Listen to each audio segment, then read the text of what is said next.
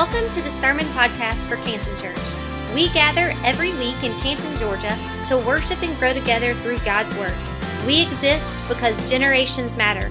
We hope you are encouraged by today's message. Well, Merry Christmas. You know, when I was growing up, every Christmas play or whatever, baby Jesus was a real baby. Until that one time that Joseph dropped baby Jesus, and then we started using baby dolls. So today, my whole objective is not to drop baby Lucy Jesus, all right? So, no, I remember, Corey and I, we have 4 kids, and I remember when Cooper, our oldest, was born, my mom bought us this brown, glider rocking chair type thing, and not as often as Corey, I'm sure, but I would sit in that chair and I would rock Cooper. And I remember that some of those times I was helping to feed him, and some of those times I was rocking him to sleep, and some of those times I was singing little songs that my mom and dad had sung over me, and sometimes I was telling jokes that they still don't think are funny, and I was declaring the goodness of God and the promises of God. You're going to grow up and be something great one day. And I remember then Branson was born, and I would use that same chair, and I would rock him and feed him and rock him to sleep and declare the promises of God over his life and sing and just hold him. I remember when Tucker was born, I'd use that same chair, and I would rock him and sing to him and feed him and rock him to sleep and just declare the promises of God over his life. And then little Miss Kinley was born, and I used that same chair, rock her and sing to her, and feed her, and rock her to sleep, and just declare the promises of God over her life. We still have that chair. It now sits in the corner of my bedroom, not in the nursery, and I use that chair sometimes to sit and to write sermons and to read, and it's a great chair, but my kids have gotten older, and they don't really like me to hold them and rock them anymore, and it'd be a little bit weird if we kept doing that at a certain age. I don't know what that age that's inappropriate to rock your children anymore, but somewhere around 17 or 18, you got to stop, right? But I just remember holding my children and thinking about how tiny they were. Like this little girl here, she's 12 days old. I held her in both services Friday night when she was only 10 days old. I feel like she's gotten huge since then, right? But 12 days old, they're so little. But you know what's not little?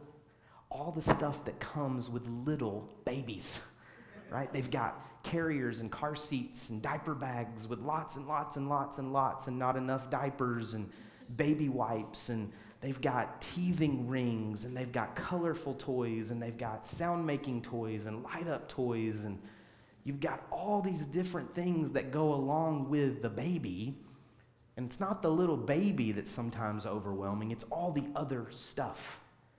And of all the things that God could have chosen to use to tell us the Christmas story and to declare his love for us, he chose the form of a baby.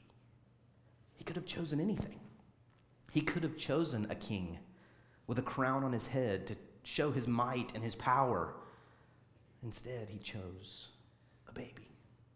And I don't know if choosing that baby was so that you and I could see ourselves holding the child and carrying the child and recognizing the size in comparison to who we are, so that we would understand in our hearts and in our minds that we do have the ability to maybe carry Jesus with us wherever we go. But sometimes it's that other stuff that comes along with the baby that seems a little overwhelming to us. But just in case you haven't met her, this is baby Lucy Noel Mallow. Her dad was up here leading worship. Her mom's been leading worship this weekend as well. And she is sweet. I'm not going to try to hold her the entire sermon because I'm sure that I would drop baby Lucy Jesus. So I'm not going to do that today. She's got one more service. She's done amazing in the first 3. I'm kind of the baby whisperer. It's really the only reason Corey kept me around, honestly. No, when I think about babies, and I think about Christmas, I'm astounded that that's the form that God chose to take to prove his love to us. Again, just think about all the other things God could have done. Now, I don't want to get too deep into theology here, so this is not to twist Scripture. It's just to imagine if God was trying to decide how to show us his love and how to declare this incredible story to us. It could have taken the form of an angel. It could have taken the form of a big, giant, strong man. It could have taken the form of anything, and yet it was a baby. But in my life, and I'll just indict myself, I won't indict you, other than at Christmas, I don't usually think of Jesus as a baby.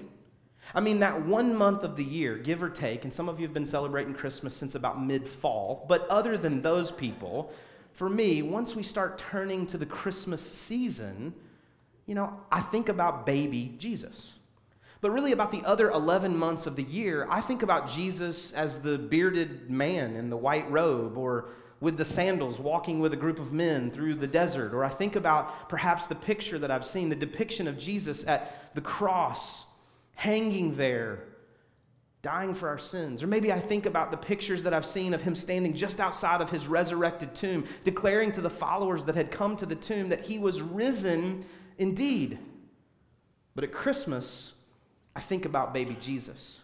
And when I think about baby Jesus, it really does change how I understand and what I understand about God. And my hope is that today, while we could go a lot of different places to look at the Christmas story, that we keep in mind this picture of baby Jesus for just a few minutes.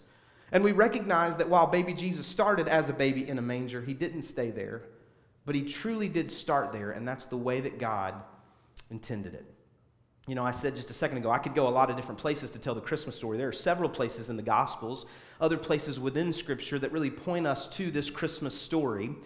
But I thought that today we could start in Matthew chapter 1. It's the first chapter of the first book of the New Testament. If you got a Bible or a device and you want to follow along, we're going to go to Matthew chapter 1 today. The scriptures will be up on the screen in just a moment, but this is that place where we find the genealogy of Jesus Christ. We find who came before Jesus, and we kind of track the story all the way to Jesus through the lineage and the heritage of the family tree of Jesus. And then we come to verse 18, and we find this story of an interaction with Joseph, his earthly father, and the way that he receives the news and how he was going to respond. And this is what it says in Matthew chapter 1, beginning in verse 18. This is how the birth of Jesus, the Messiah, came about. His mother Mary was pledged to be married to Joseph, but before they came together, she was found to be pregnant through the Holy Spirit. Because Joseph, her husband, was faithful to the law and yet did not want to expose her to public disgrace, he had in mind to divorce her quietly. But after he had considered this, an angel of the Lord appeared to him in a dream and said, "Joseph, son of David, do not be afraid to take Mary home as your wife, because what is conceived in her is from the Holy Spirit. She will give birth to a son, and you are to give him the name Jesus, because he will save his people from their sins." And all this took place to fulfill what the Lord had spoken by the prophet. "Behold, the virgin shall conceive and bear a son, and they shall call his name Emmanuel," which means God with us. Emmanuel, God with us. The great differentiation between Christianity and the other religions and faiths of the world is that we are not required to spend our life exhausting ourselves to try to find some way to cross that gap that divides us from the deity or the figurehead of our religion. Other religions, you have to be good enough, you have to do certain things, you have to check some things off, check them off the list, check the boxes. But in Christianity, it's the complete opposite, because God himself chose to come and pursue us. He chose to cross over the divide that existed so that we could not get to him ourselves. And he came through the person of Jesus so that we would have access to him. It is the differentiation between us, Christianity, and all of the other religions of the world. In fact, one of my favorite ways that this is depicted is in John chapter 1. It's one of the other Gospels of the New Testament. And depending on the translation that you're reading, it talks about the Word becoming flesh. The Word here is the idea that this is who Jesus is. In the beginning was the Word, and the Word was with God, and the Word was God. And Word there is capital W. It's referring to who Jesus is and who Jesus was. And we come all the way down to verse 14 of John chapter 1, and it says that the Word became flesh, right? In the Message translation, it says the Word put on skin and moved into the neighborhood. He came to us. Jesus himself took on human form, and he came and engaged us. He came to where we are. He moved into our neighborhood. We don't have to exhaust ourselves trying to get to him. He made himself available to us. And so for so many of us, while we feel like there is a heavy weight in pursuing God, a heavy weight to being good enough, he says, no, I've already done everything that is necessary for you to be right with me. Just accept me. I'm right down the street. That's the difference of Christianity and every other world religion.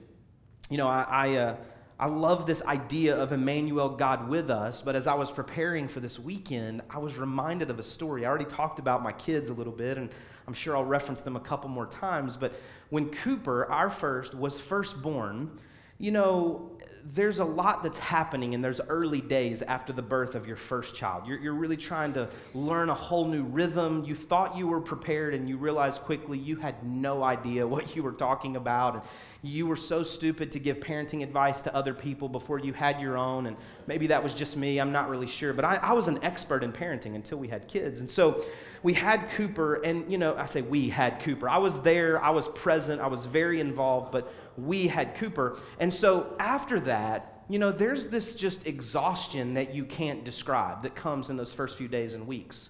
Like you're just tired all the time. I mean, I was exhausted from every night, every few hours, having to wake up and wake Corey up and tell her to feed Cooper. It was exhausting to me, right? I mean, unbelievable, right? So I decided I want to be husband of the year. And so a few weeks into Cooper's life, I decided, Corey, I want to give you a break. I'll take Cooper with me. It'll be a little male bonding time. We'll go to the store. It'll be awesome. He'll have a blast. I'll have a blast. You get some sleep.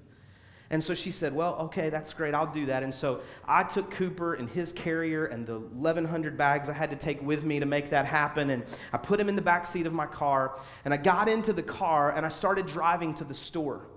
Well, in my car, what I used to do every single time I was in the car on the way to anywhere that I don't do anymore was I would listen to sports talk radio.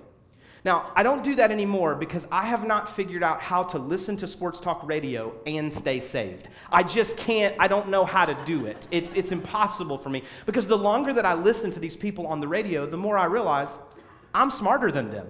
And it makes me angry to listen to people on the radio that are that dumb. Like, as they're talking about their teams and their players and all the things, that I'm just like, you are so stupid. And I don't anymore, but just a couple weeks ago, I changed this, but I used to have Sports Talk Radio's phone number programmed as a contact in my phone so that if I needed to correct them about the errors of what they were talking about, I could just punch one number while driving down the road, say, hey, Siri, call, and I would name the radio station, and she would call, and I would say, hey, this is Skeeter again. I want to talk to you. Like, I don't know where Skeeter came from. I said that in the second service Friday night, and I'm not really sure. Only 2 times did I ever call myself Skeeter, but it stuck a little bit, and so I would call in, and so I was in the car that day with Cooper in the back seat. And I was getting angry at Sports Talk Radio. I don't even remember what they were talking about, but I remember getting angry. There was something like soul deep that was bothering me as I listened to them. And so we got to the store, and I turned the radio off. I turned the car off. I got out of the car. I locked the doors and started walking into the store. Some of you know why that's not a good thing, because my newborn son was in the back seat. Now, I didn't even get into the store. So those of you that are calling child services right now, I didn't even make it to the store. I just made it like halfway across the parking lot. But before I got there, I realized, oh, something's not right. I'm now a father. And I have a son with me, and he's in and I turned around and sprinted back to the car as fast as I possibly could. And I unlocked the car, and I looked down, and he was still asleep. He didn't have a clue. It had only been like 20 or 30 seconds. And so I unlocked the car, and I was like, buddy, I'm so sorry. Please forgive me. I still think he holds a little bit of a grudge. But I was like, I will never, ever, ever, ever do this to you ever again. I did one other time, but that's another story. But I was like, I promise you, I will never, ever. And I picked him up. I took him out of his carrier, and I held him like this as I walked through the store. People probably thought I kidnapped him. Like, I'm just holding him. I'm like, buddy, I'm so sorry. But it occurs to me that Cooper had entered my world. Cooper came to be with us. And yet in that moment, because of my distraction, it was easy for me to leave him behind. And my fear is that as we follow after Jesus, as we enter into relationship with Emmanuel, God with us, he did everything necessary to come to be with us. And through distraction or other priorities or just choosing to do so intentionally, we don't want to be with him. And so we leave him behind. And the question for me in this Christmas season is, where have I tried to go without taking God with me? Where are those places in my life that it's easy for me to leave him behind? And I go, no, you are in my life on Sunday mornings, maybe on Wednesday nights. You are in my life around the holiday season, and you've come to be with me, but only when it's convenient for me. So those other times, I'm just going to leave you in the car, Jesus. I'm just going to leave you at church, Jesus. I'm just going to leave you at home, Jesus. I'm just going to leave you over there where I store my Bible, or when I close that app that I've hidden in a certain folder that's way off the home screen. I'm just going to leave you over there because I know you came to be with me, but in this moment, I'm choosing not to be with you. And yet, Emmanuel, God with us, says to me that God gave Jesus to us in the form of a baby so that it would indicate to us that we were intended to carry him wherever we go. Wherever we go. Now, there's more happening here in Matthew chapter 1 than just what we've read. It's more than just an angel talking to Joseph. It's more than just Joseph deciding not to divorce Mary as he tries to wrestle with what it is that's happened here and how he's trying to understand it. In verses 22 and 23 of what we already read, it said this: all this took place to fulfill what the Lord had spoken by the prophet. Behold, the virgin shall conceive and bear a son, and they shall call his name Emmanuel, which means God with us. What we read here is that all of this, all that had been discussed with Joseph, all that had taken place, and all that would take place, was actually a fulfillment of what God had already spoken to the prophet. Now, when you read the prophet, there are multiple prophets, especially there in the Old Testament, that we're reading about. As we read through the Old Testament, we have the writings of Moses, we have the story of the children of Israel, and the period of the judges and the kings, and then we come to the major and minor prophets, those books that are about the prophetic word of God to speak to and through his children. And Isaiah is one of those major prophets. Isaiah is a popular prophet as it relates to New Testament writings when they refer to Old Testament prophecy. And about half of the prophecies that we read in the New Testament come from the book of Isaiah. And more than half of the messianic prophecies, those are the prophecies we talked about a few weeks ago, that are the prophecies that are specifically dealing with the Messiah, who Jesus is and who Jesus would be. More than half of the messianic prophecies quoted from the Old Testament come from the book of Isaiah. So Isaiah was an Old Testament prophet, and just to set the stage here, as Matthew chapter 1 is telling us, all that was happening was to fulfill the words that had been spoken to the prophet. Well, in Isaiah chapter 7, what's happening here is that King Ahaz, who is the king of the children of Israel at this time in the history of Israel, he is recognizing that their enemies are about to attack them. Some of their enemies have partnered together, joined together, and they're going to come against them. And Ahaz is scared. He's actually pretty terrified that if the enemies come, they're going to be bigger than him, they're going to be stronger than him, they're going to be more skilled than him. And so they are for sure going to win this battle if they go into battle. And so Ahaz is talking to the prophet Isaiah. And he says, this is what's happening, this is what the enemies are declaring, this is what the enemies are saying to us, and man, we're scared and we're running like crazy, we just know we're going to be defeated. And Isaiah says, listen, you've got nothing to worry about. What you're afraid of is not going to happen. The enemies of God will not prevail. And if you don't think I'm telling you the truth as the prophet of God, then I would just encourage you, just ask God to give you a sign that what I'm saying is true. And Ahaz says, no, I'm not going to test God and ask him to give me a sign as if I deserve a sign. I'm not going to do that. And Isaiah says to him, there in verses 12 and 13, he says, well, listen, if you won't have the boldness and the courage to seek from God confirmation that I'm declaring the words of God, then let me tell you something. And this is what he says in verse 14 of Isaiah chapter 7. Therefore, the Lord himself will give you a sign. The virgin will conceive and give birth to a son, and will call him Emmanuel. So all the way back in Isaiah, there is this prophecy That the fulfillment of that prophecy is declared in Matthew chapter 1. But as we read this and we understand the context, that Ahaz was trying to figure out, are the enemies right in front of me going to win the battle when they come against me? And when Isaiah says, no, listen, here's what you need to know. As a sign that what I'm telling you is true, the virgin will conceive and give birth to a son, and will call him Emmanuel. But that prophecy would not be fulfilled for hundreds and hundreds and hundreds of years later in Matthew chapter 1. So what happened in the battle that was to come? Well, in other battles throughout the history of the children of Israel, from Isaiah chapter 7 to Matthew chapter 1, there were times that they lost. There were times that they were overwhelmed. There were times of struggle. There were times of defeat. Even in the days of Jesus, when he was born into a culture where his own people were under the rule of someone else. They were under the rule of Rome. But the declaration here of Isaiah chapter 7 is that in the end, the ultimate final decision here, the final part of the story, is that the enemies of God will not ultimately prevail. And you can know that because the virgin will conceive and give birth to a son, and we shall call his name Emmanuel, God with us. When God comes to us, it will be a sign that he has chosen to engage the story in such a way that ultimately we will find the victory that we seek. Now here's the problem for us as we read that today. In 2018, we have been convinced in our culture that we are the center of the universe. We're the star of every show. We're the star of every story. Every narrative is written about us. Every detail of the world is filtered through how does this affect me? Well, I hate to burst your bubble on this Christmas weekend, and if you get mad, I'm so sorry, but the story's not about you, and it's not about me. The story has always been and will always be about God.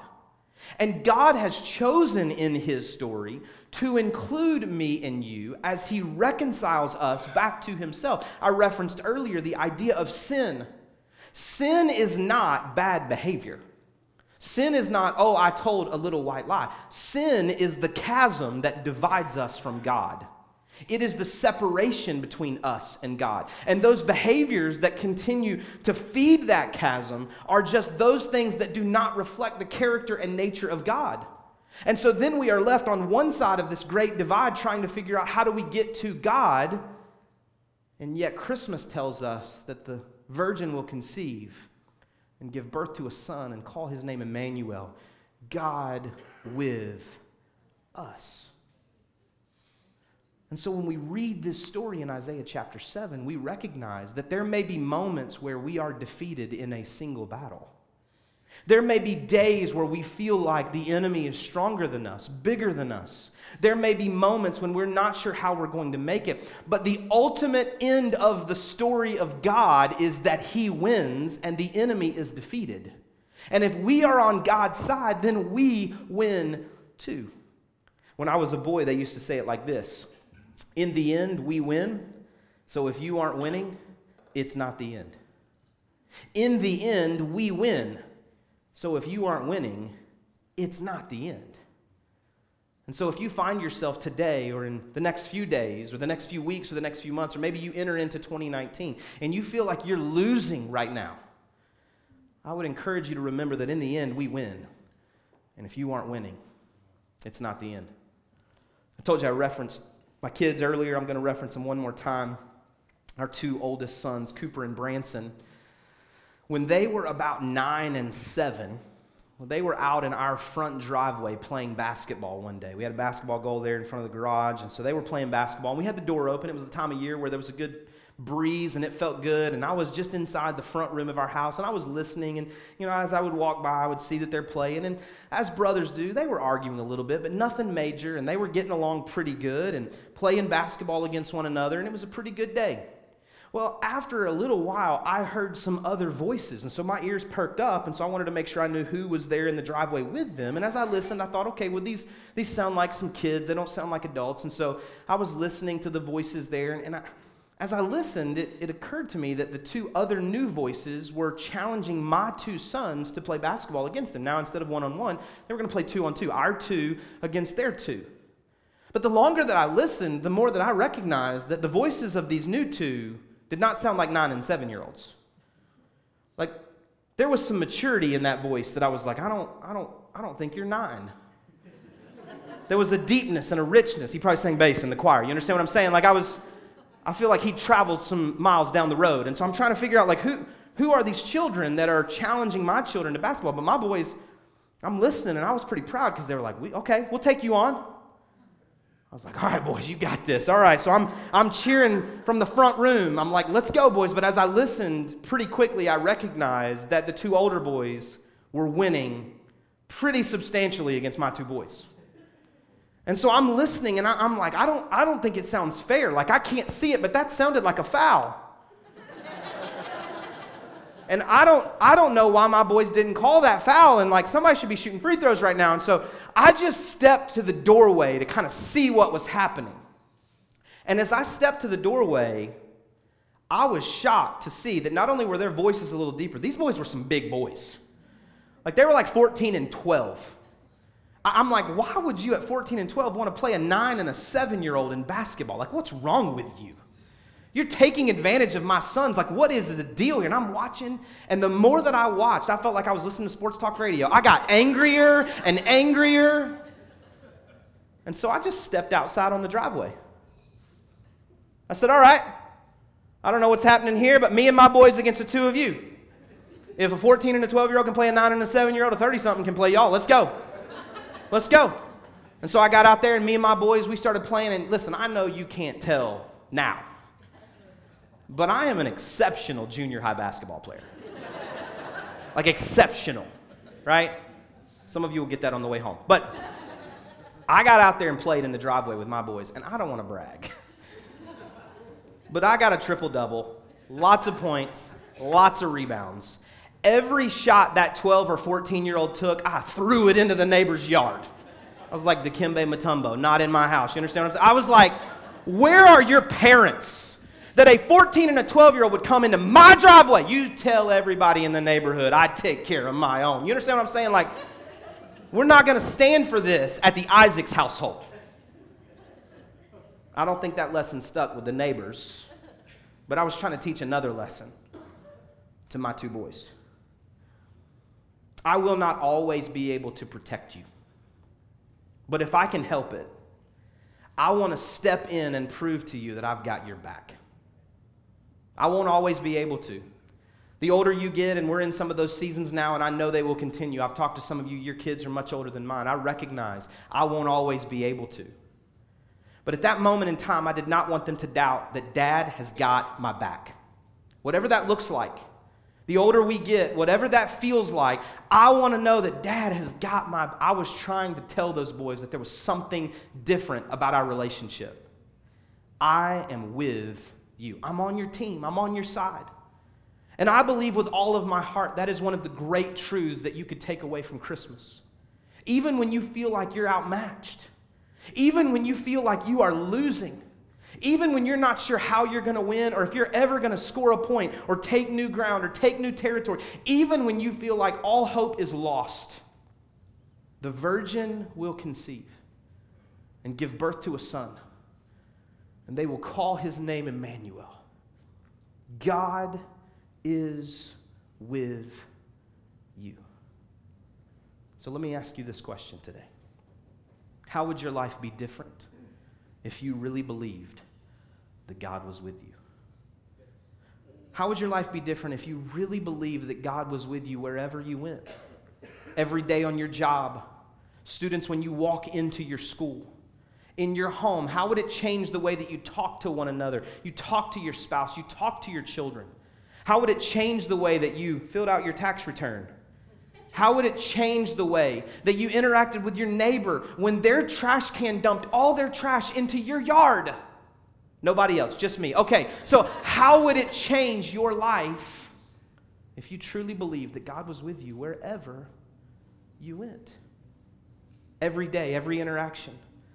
When you feel outmanned, when you feel overwhelmed, when you feel defeated. What if Christmas was a day that you could believe in every single day and believe that God was with you? Because here's the truth of Christmas. That baby was born into a manger, but he didn't stay there. Eventually, he got too big for the manger, and he began to walk, and he grew up into a boy, and then he grew up into a man. And later in his life, that man was led to a cross. And he hung on that cross even though he was blameless because you and I were not. And he hung there and he died for the forgiveness of our sins. And he made the payment necessary for us to be in right standing with God. Because even though he was born a baby, he didn't stay there. Because of Christmas, there was a cross. And because of the cross, there was hope and peace and joy that otherwise we would not have been able to experience. And so today, no matter what you're facing, no matter what you're walking through, I want you to know that the Christmas story, it means that God is with you always. Every day, every moment, when you're winning and when you're losing, when the enemy is picking on you, and when you don't know how you're going to make it, God is with you. And the challenge for all of us is that we choose to be with God. In just a moment, we're going to close our time, and we're going to do that with candlelight and one closing song. But before we get to that moment, I want to just offer you the opportunity of personal reflection, a moment of prayer where you can evaluate your heart, where you're at in this life. I want to ask you just to bow your head and close your eyes just for a moment. If you would say to me, Jeremy, for me, I've not chosen to be with God. I recognize that he wants to be with me, but I'm not choosing to be with him. I'm not choosing to be in relationship with him. I've never asked him to be the forgiver of my sins and the Lord of my life. Or maybe I did at some point in my past, but I know that I've walked away from him. I've turned my back on him, and as much as it depends on me, I'm not living in relationship with him. Today, if that's you and you want to accept him as the Lord and Savior of your life, would you just lift your hand right where you're at? Thank you so much. You can put it right down. Thank you so much. Now, if you would say to me, Jeremy, for me, it's not about salvation. Today, I just need that reminder that God is with me. I'm walking through some stuff right now, or maybe I'm anticipating walking into some stuff at the beginning of 2019. And I just need to know, I just need to be reminded that Emmanuel, God with us, is not just a Christmas story. It's an everyday reality. And if you need that reminder, would you just lift your hand right where you're at? Thank you so much.